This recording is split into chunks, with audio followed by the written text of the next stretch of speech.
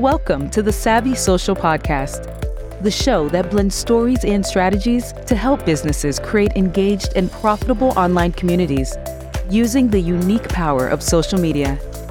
And now your host, Andrea Jones. Lanie, welcome back to the podcast. It's always, you're one of my favorite people to talk to, which is why I harass you on Voxer all the time about gossipy stuff, about the RuPauls and the tarot cards and stuff. Oh, yeah. We get into it. I love it. I love it. And I'm super excited to have you here today because, social media changes so freaking fast. And I have a lot of questions that I want to just pick your brain about very publicly with our 10,000 listeners. So here we go. Here we go. So a question that we've been getting is all about social media and how, it's this free resource, but does that mean we are the product? Like how is that possible? Can you tell us about how social media sites use us as the product? Right. So absolutely. Yes, you are the product. We all are the product for companies like the Facebooks, which owns Instagram, the Meta universe. There's a reason why they have the highest sort of revenue of other companies, and the Googles and all the people who are collecting information about you and then reselling it to advertisers. That makes you the product. Now, there's a lot of changes happening right now. You've probably noticed, every website you go on has these cookie banners now. And if you're running ads, for instance, on social media, you notice that your targeting has become less specific, perhaps, or maybe options that you had before aren't available anymore. It's because we are starting to put regulation in place. I say we, the whole world. But depending on where you're coming from, there are different data regulations and privacy regulations that will govern how data should be treated. But the overall consensus is that we need more boundaries. We need to be able to have a little bit more control over our personal information and identity online. And so you're starting to see these sorts of changes take place where these companies aren't able to access as much information as they could about you before. The same thing goes for you, by the way, as a marketer, you, Andrea, but also you, the listeners, anyone who is involved in marketing, you'll notice that, my numbers aren't as accurate. My open rates on my emails aren't, clocking the way they used to. My analytics aren't clocking the way they used to. Things aren't as accurate. It's not so much that things aren't as accurate. It's that there's more awareness around how much data is being collected, and there are boundaries being put in place and legislation protecting people. And also, people are just starting to take control of their own online identity. So you have more people blocking ads. You have people blocking tracking cookies. Cookies are what allow people to be tracked online.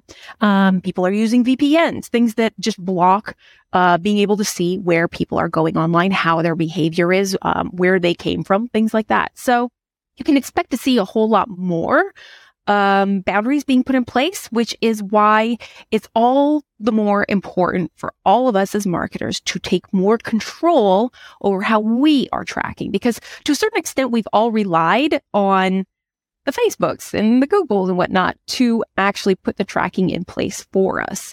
So we're able to go to our reports and see, this person came from this link and this person came from that link. Those sorts of, not freedoms, that's the wrong word, but those sorts of privileges that have been granted to those companies to be able to put that tracking in place on your behalf because they're benefiting from it, right? That's going to be minimized, and you're going to have to take more control over how you're tracking your promotional efforts. Oh, interesting. So as a user then, how do I kind of protect myself? Is it like you said, blocking ads and things? So how do I know what data is being collected from me by the social media site? Isn't like that term is one of my pet peeves with the users. It's maybe drug dealers and Like who calls? I get it. It's someone who uses a product. I get it. Yes, but it's just kind of slimy to me. I'm always like, when you have, so there's privacy compliant analytics software that you can use, things like Plausible or Fathom, and they refer to their users as visitors. And I like that so much better because it just kind of, it's a little bit more human, right? As opposed to being user, but that's totally a pet peeve of mine. And it's not a real problem. Listen, we call each other users online, but it kind of removes the humanity of things, right? Yeah. And I think that's at the core of what you're saying in terms, how do you protect yourself from being treated as a statistic, being treated as information that can be exploited, essentially. One of the top things I would say before you even look at the companies themselves who are collecting your information, please turn on your two-factor authentication, because it's not just the companies, it's being the hackers who can access your accounts, who can start charging things to your accounts, who can be collecting things like email addresses and phone numbers and all kinds of stuff that you may have stored in your social media accounts, being able to access your ad accounts that has your credit card attached to it and spending. This is not an unheard of thing to do. So the best thing you can do, for starters, is the big picture of things. Turn on your two-factor authentication to protect your identity, your account, your actual profile from being hacked. The other thing would be to minimize how much personal information you're actually putting on there. So if you don't need your credit card put into your account, don't put it.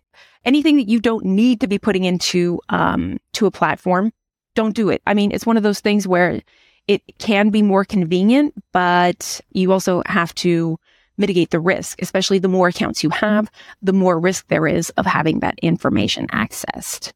Yes. I think sometimes we think that we're protected because, we had to create an account with a username and a password, so it's safe, if we send our, personal information through a direct message. But if a hacker gets that information, like a credit card or like a social insurance number, I don't know if direct messages are that safe, because anybody can access that information. It's actually quite scary. I've had several clients who've been hacked.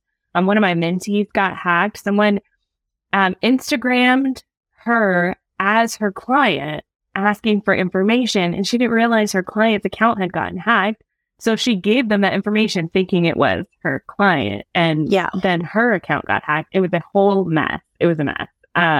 It's wild how this can happen to people. It really is. And you can access, if you get into an account, you can access and download all of the conversations that happened in those DMs. So if you're doing something like sharing a password with your VA, for instance, in your DMs, suddenly people would have access to that information. Anything, like you said, when you have a client who's asking for information, any of those sort of personal information, sensitive type things should never be shared in those DMs. Share it on another platform that's a little bit more secure than your social media. Keep in mind also that all of the information that you're inputting into your DMs is being harvested and used by that platform to better target you or other people who are in your circles. So anything that you are posting on there is what you are being essentially targeted with. Now, I mean, I like targeting as much as the next person. When I'm looking for a white tank top and I'm wanting to see the white tank tops that are available to me, I sure do like that targeting, right?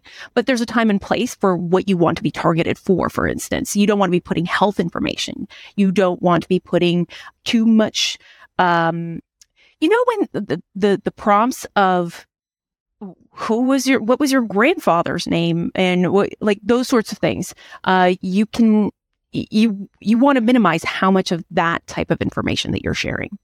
Yeah, I've seen those posts. I mean, there is a certain demographic of people on Facebook who love to, share like the address that they grew up at or their first car. And these are all like security question answers. Like, do not share this information. Yeah. Anywhere. Yeah. But it feels fun in the moment, but it can be really dangerous. So you mentioned too, looking at the sites themselves. I know how you personally feel about TikTok, but can you share with our audience, some of the challenges, especially with data and TikTok? So TikTok, I love TikTok. It's a great way to wonder where the last hour went, right? And that's how I got sucked into it. And I, like everybody else. And then I started using the platform to post, and I started educating myself as to how the information is being used. I don't want to put it out there like scary oogie boogie stuff that it is the end all and be all of the worst, platforms with how they're using your data. They are not. They're using your data the same way everybody else is.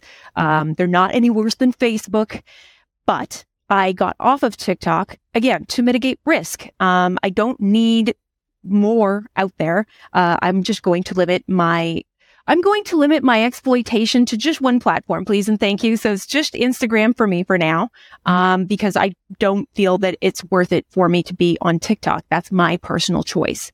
However, the conversation around this right now is around the fact that the company is owned by ByteDance, which is a Chinese-owned company, which means the Chinese government, based on their legislation, would have access to all of the data. That means all of your DMs, all of your videos, whether they're drafts in or not. There's some argument as to whether TikTok actually has access, and they have had this in the past. So just because they say they're accessing one thing, doesn't mean they might not be sort of pushing that boundary a little further. And it's been shown that, it appears that they are tracking all of what you're typing into your keyboard. Apparently that's not happening anymore, but so any text message you sent off of the TikTok platform, for instance, was being tracked by the TikTok app. This is according to all these different researchers. So I encourage you to do your own research as to what is being collected and what you're comfortable with. But I don't think there's a lot of talk about TikTok being banned. Some schools are banning it, and because of a lot of federal entities are banning it because of this Chinese-owned issue, let's call it. But I don't think it's going to be banned. I really think that it's going to further push the regulation necessary for all of these apps. What are you collecting? Being transparent about what is being collected, because there's a significant lack of transparency. And you keep finding all of these apps, not just TikTok. I know it's the easy one to pick on right now, but if you start doing your research, a lot of these apps are collecting all kinds of information that they're not being transparent about how they're collecting it, what they're doing with that information, where it's being stored, how long it's being stored, who it's being shared with. You're even seeing companies right now like, the Bay, and there's a big thing in the news right now where these companies like, is it Petco or something like that, where they were actually sharing customer information with Facebook, not just the email addresses that we have been putting into Facebook, but actual spending habits and things along those lines. So transparency, I really do see that this is going to be the year, or at least maybe it's just hopes, but I feel like this is going to be the year where we're going to start understanding a lot more and seeing a lot more about how our information is being used. Those cookie banners I mentioned earlier that, you have to manage my preferences as to how I'm being tracked on this website. We're seeing those because it's an awareness thing of being like, oh, you are entitled to knowing how your information is being used. When I say you're entitled, it depends on where you're from. If you're Europeans have more privacy and data privacy rights than the rest of the world does. But I really do think everyone's sort of playing catch up to that and advancing the cause of knowing what's happening to your personal information. I find it so fascinating the liberty some of these apps take. I kind of get tunnel vision sometimes. I'm like, it'll work itself out. That's my toxic positivity shining on through. Yeah. But it's scary sometimes, like the amount of data. And I know TikTok is taking the heat right now. Absolutely. The shiny new thing. But I like that you mentioned that other apps are doing this too. And we just have to be mindful, and the awareness piece of like, how are these apps using our data? And them being in the news is kind of forcing them to be more transparent with what they're doing. Like tracking our text messages, that's wild. That is not okay for any app. When you're giving them access to your photo album, are you just giving them access to the photos that you select, or is it your full photo album? It's your full photo album. So it's everything that's in there. Yeah, it's so big, but I feel like we're going to be looking back a few years from now being like, oh, wow, we were rookie mistakes, huh? Just because you don't know what you don't know. And things started moving forward so fast, and companies started taking the liberties that, let's be honest, nobody was stopping them because we didn't know any better. And I really feel like as we, the public, know better, I think that we will demand better.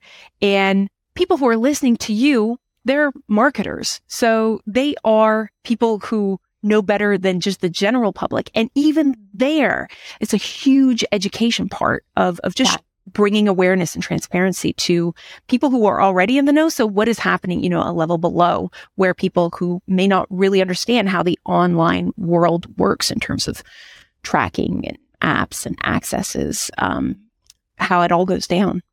Yeah. Oh, fascinating. Ooh, scary and fascinating. I love this. All right. We're going to take a quick break. When we come back, I want to talk a little bit more about looking at social media data. And then also I want to ask a few questions about ChatGPT, because that's a hot topic. So we'll be right back. This conversation about artificial intelligence is just the tip of the iceberg, my friend.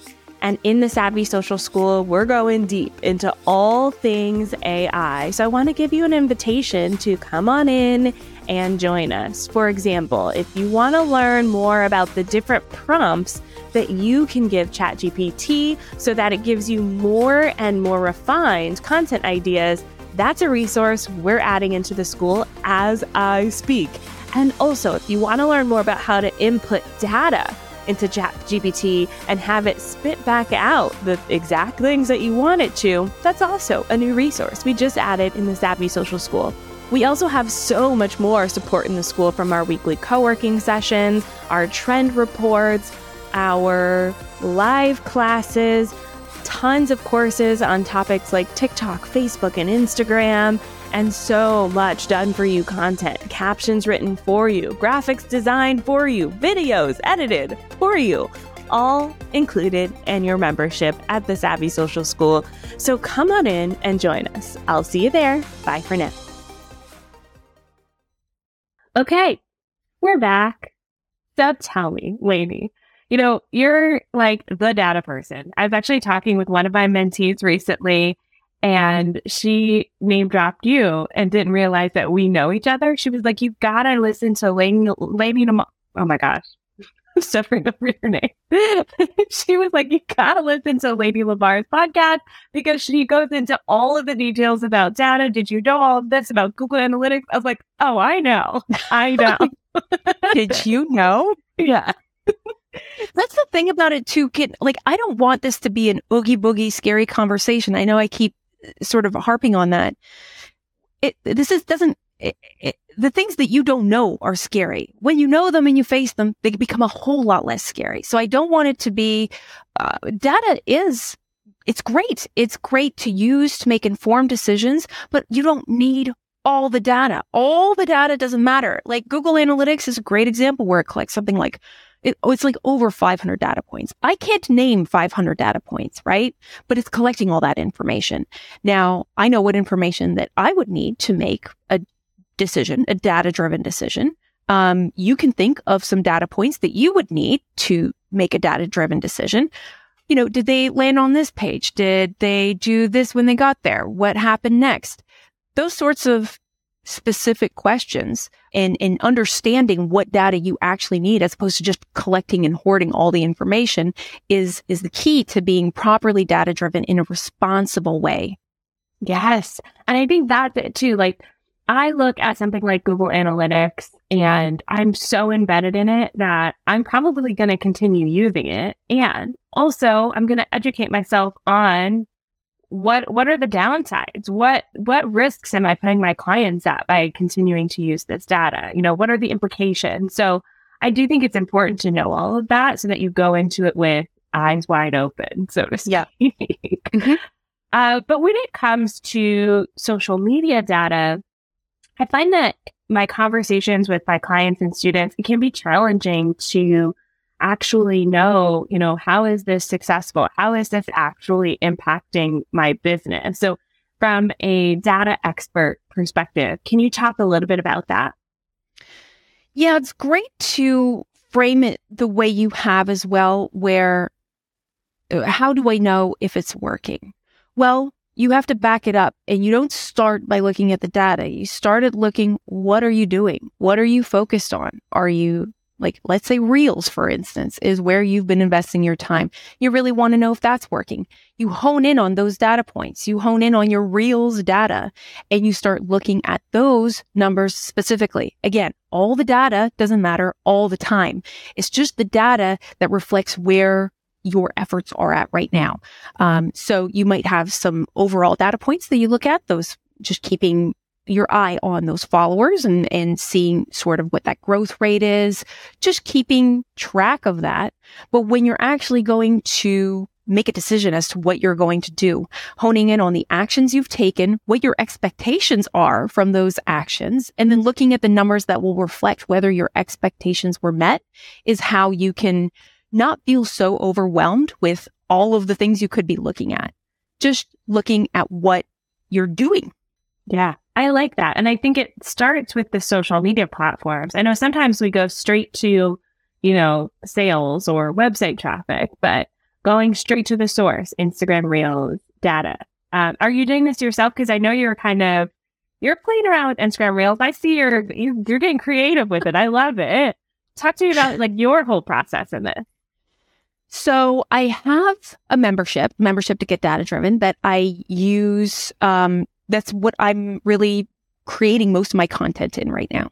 And I'll take little snippets of the content that I'm creating for my members and create reels or stories out of those so that I'm not reinventing the wheel trying to create all kinds of different content. Look, I'm already creating great content for my members. So why don't I just show the people on social media what's happening over there? That's my thought process behind it.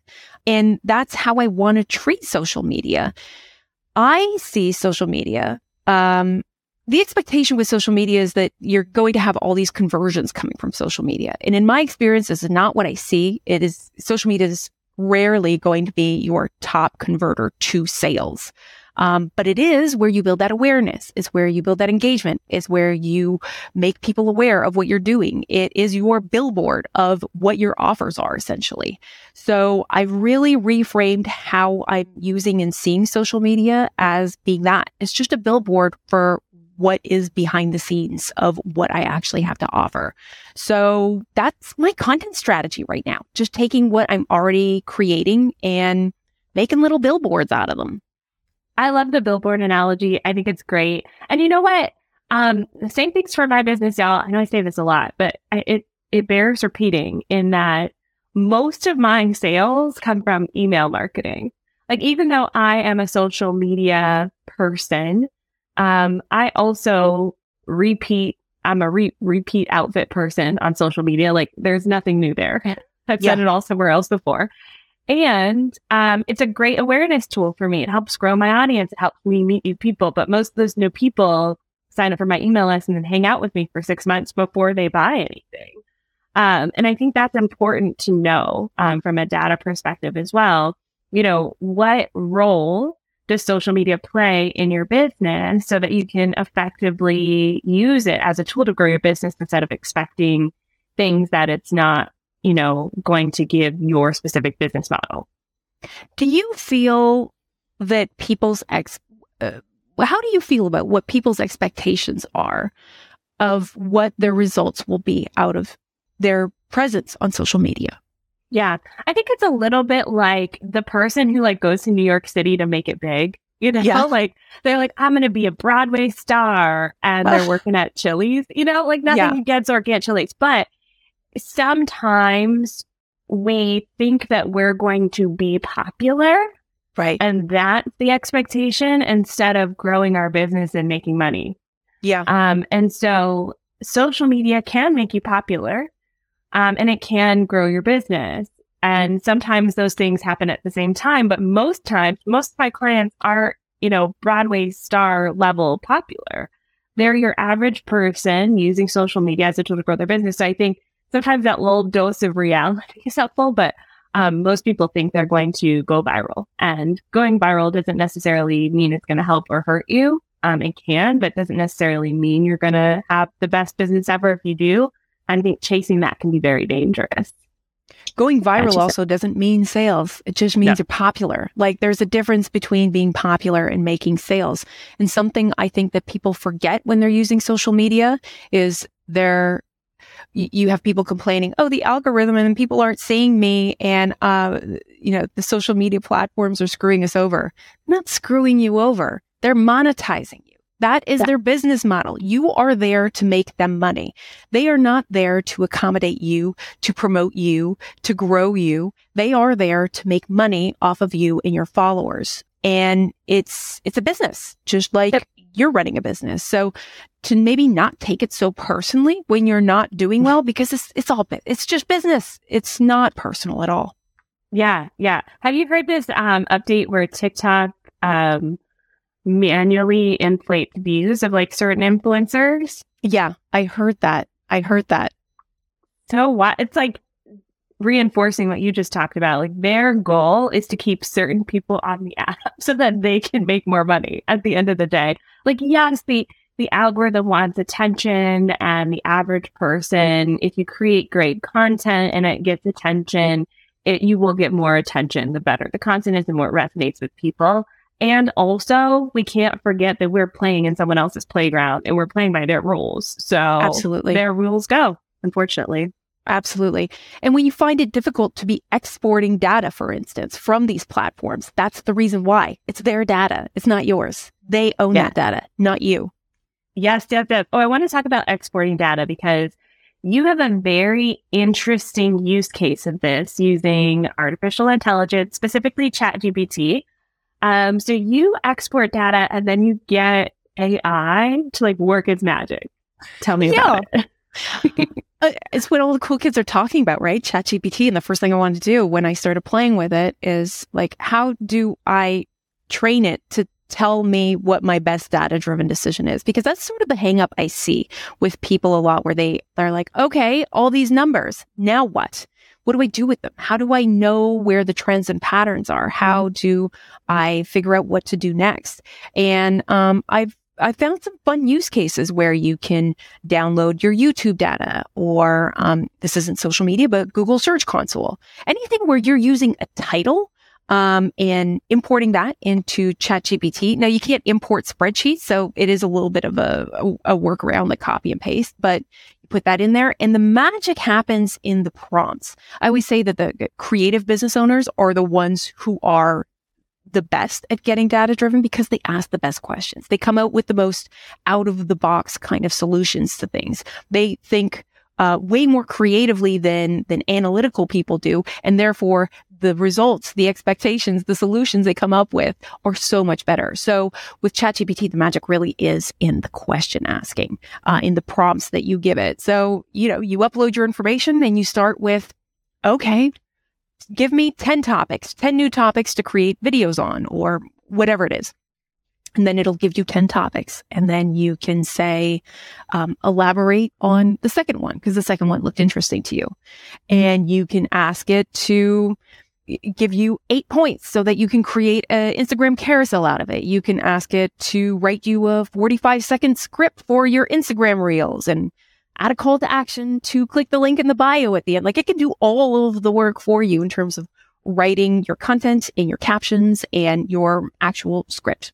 So being able to find those creative ways to use them is it's fun. It kind of makes you more creative in a way where it gives you an idea and then you can just roll with it, because it'll only do about 80% of it for you. You still have to put your own brand and your own input and your own research, by the way, because ChatGPT it doesn't give you the sources where it got this information from. So you can't treat it like gospel. You do have some responsibility to verify your information. But yeah, it's a fun tool to start playing with, and you start thinking of other things that you're like, oh yeah, I could go down this rabbit hole that you might not have thought of on your own, which I think is really interesting.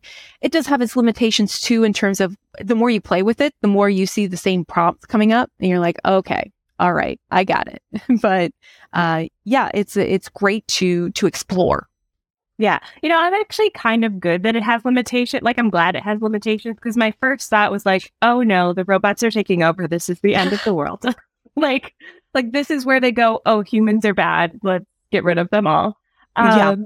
So I like seeing the limitations that it's bumping up against, but it's funny that you say that about sourcing as well. Like, oh, the robots can be wrong, So it's just it's like regurgitating information, but it could be regurgitating the wrong information. Anyway. And it's not making any qualms about it. Like, it tells you on the first page, limitations, big bold letters. Like, it's not fine print. And it's like, we might be wrong. This might have incorrect or biased information. I like that transparency. I'm a big fan of it. Now, what they're doing with what you put into ChatGPT, again, don't ever put personal information into ChatGPT. Don't put addresses and names and email addresses or IP addresses even. Like, these are not things that you put into ChatGPT, and it will tell you as much to not be putting that sort of stuff in there. And it does say we might be pulling from people's personal information and its limitations, which I really appreciate that level of transparency, because I would like to see other platforms start to follow suit on that. Yes, the bold transparency right up front, not in like a terms and conditions that we just all swipe through anyways. Mm-hmm. Absolutely. And not the legal jargon that you don't understand. I like the just, hey, here are English words. Yeah. Plain English. Thank you, please. Yes. I love that. Oh my gosh, Lanie, a wealth of knowledge as always. So for those listeners who want to learn more from you, what's the next best step? Well, you can, my only social platform at this point is Instagram. You can follow me at OhMyGrowth, OMGROWTH. And you can go over to ohmygrowth.com, OMGROWTH.com. And you can find more about me and my content. I have my podcast, the Let's Get Data Driven podcast. I have the membership, the Let's Get Data Driven membership, which is a nice low-cost membership where you can get data-driven, start putting the tracking in place that you own, that not all the other people own, not the Facebooks and the Googles, but you own your own information, your own data, your own tracking, and have fun workshops like how to use ChatGPT to do all your data-driven decision-making, things like that. Yes, highly recommend y'all the membership. It's great. I have it as part of my CEO cast on Monday to go look in there and see what I need to update for my data, because there's always something. And I'll put all of those links in the show notes, onlinedrea.com/243. That's 243 at onlinedrea.com. Lanie, thank you so much for joining the show. Thank you, Audrea. And thank you, dear listener. Next week, I have another fantastic interview coming to you with Maggie Patterson. We're going to dive into her no-nonsense approach to social media marketing. So stay tuned for that next week. I'll see you soon. Bye for now.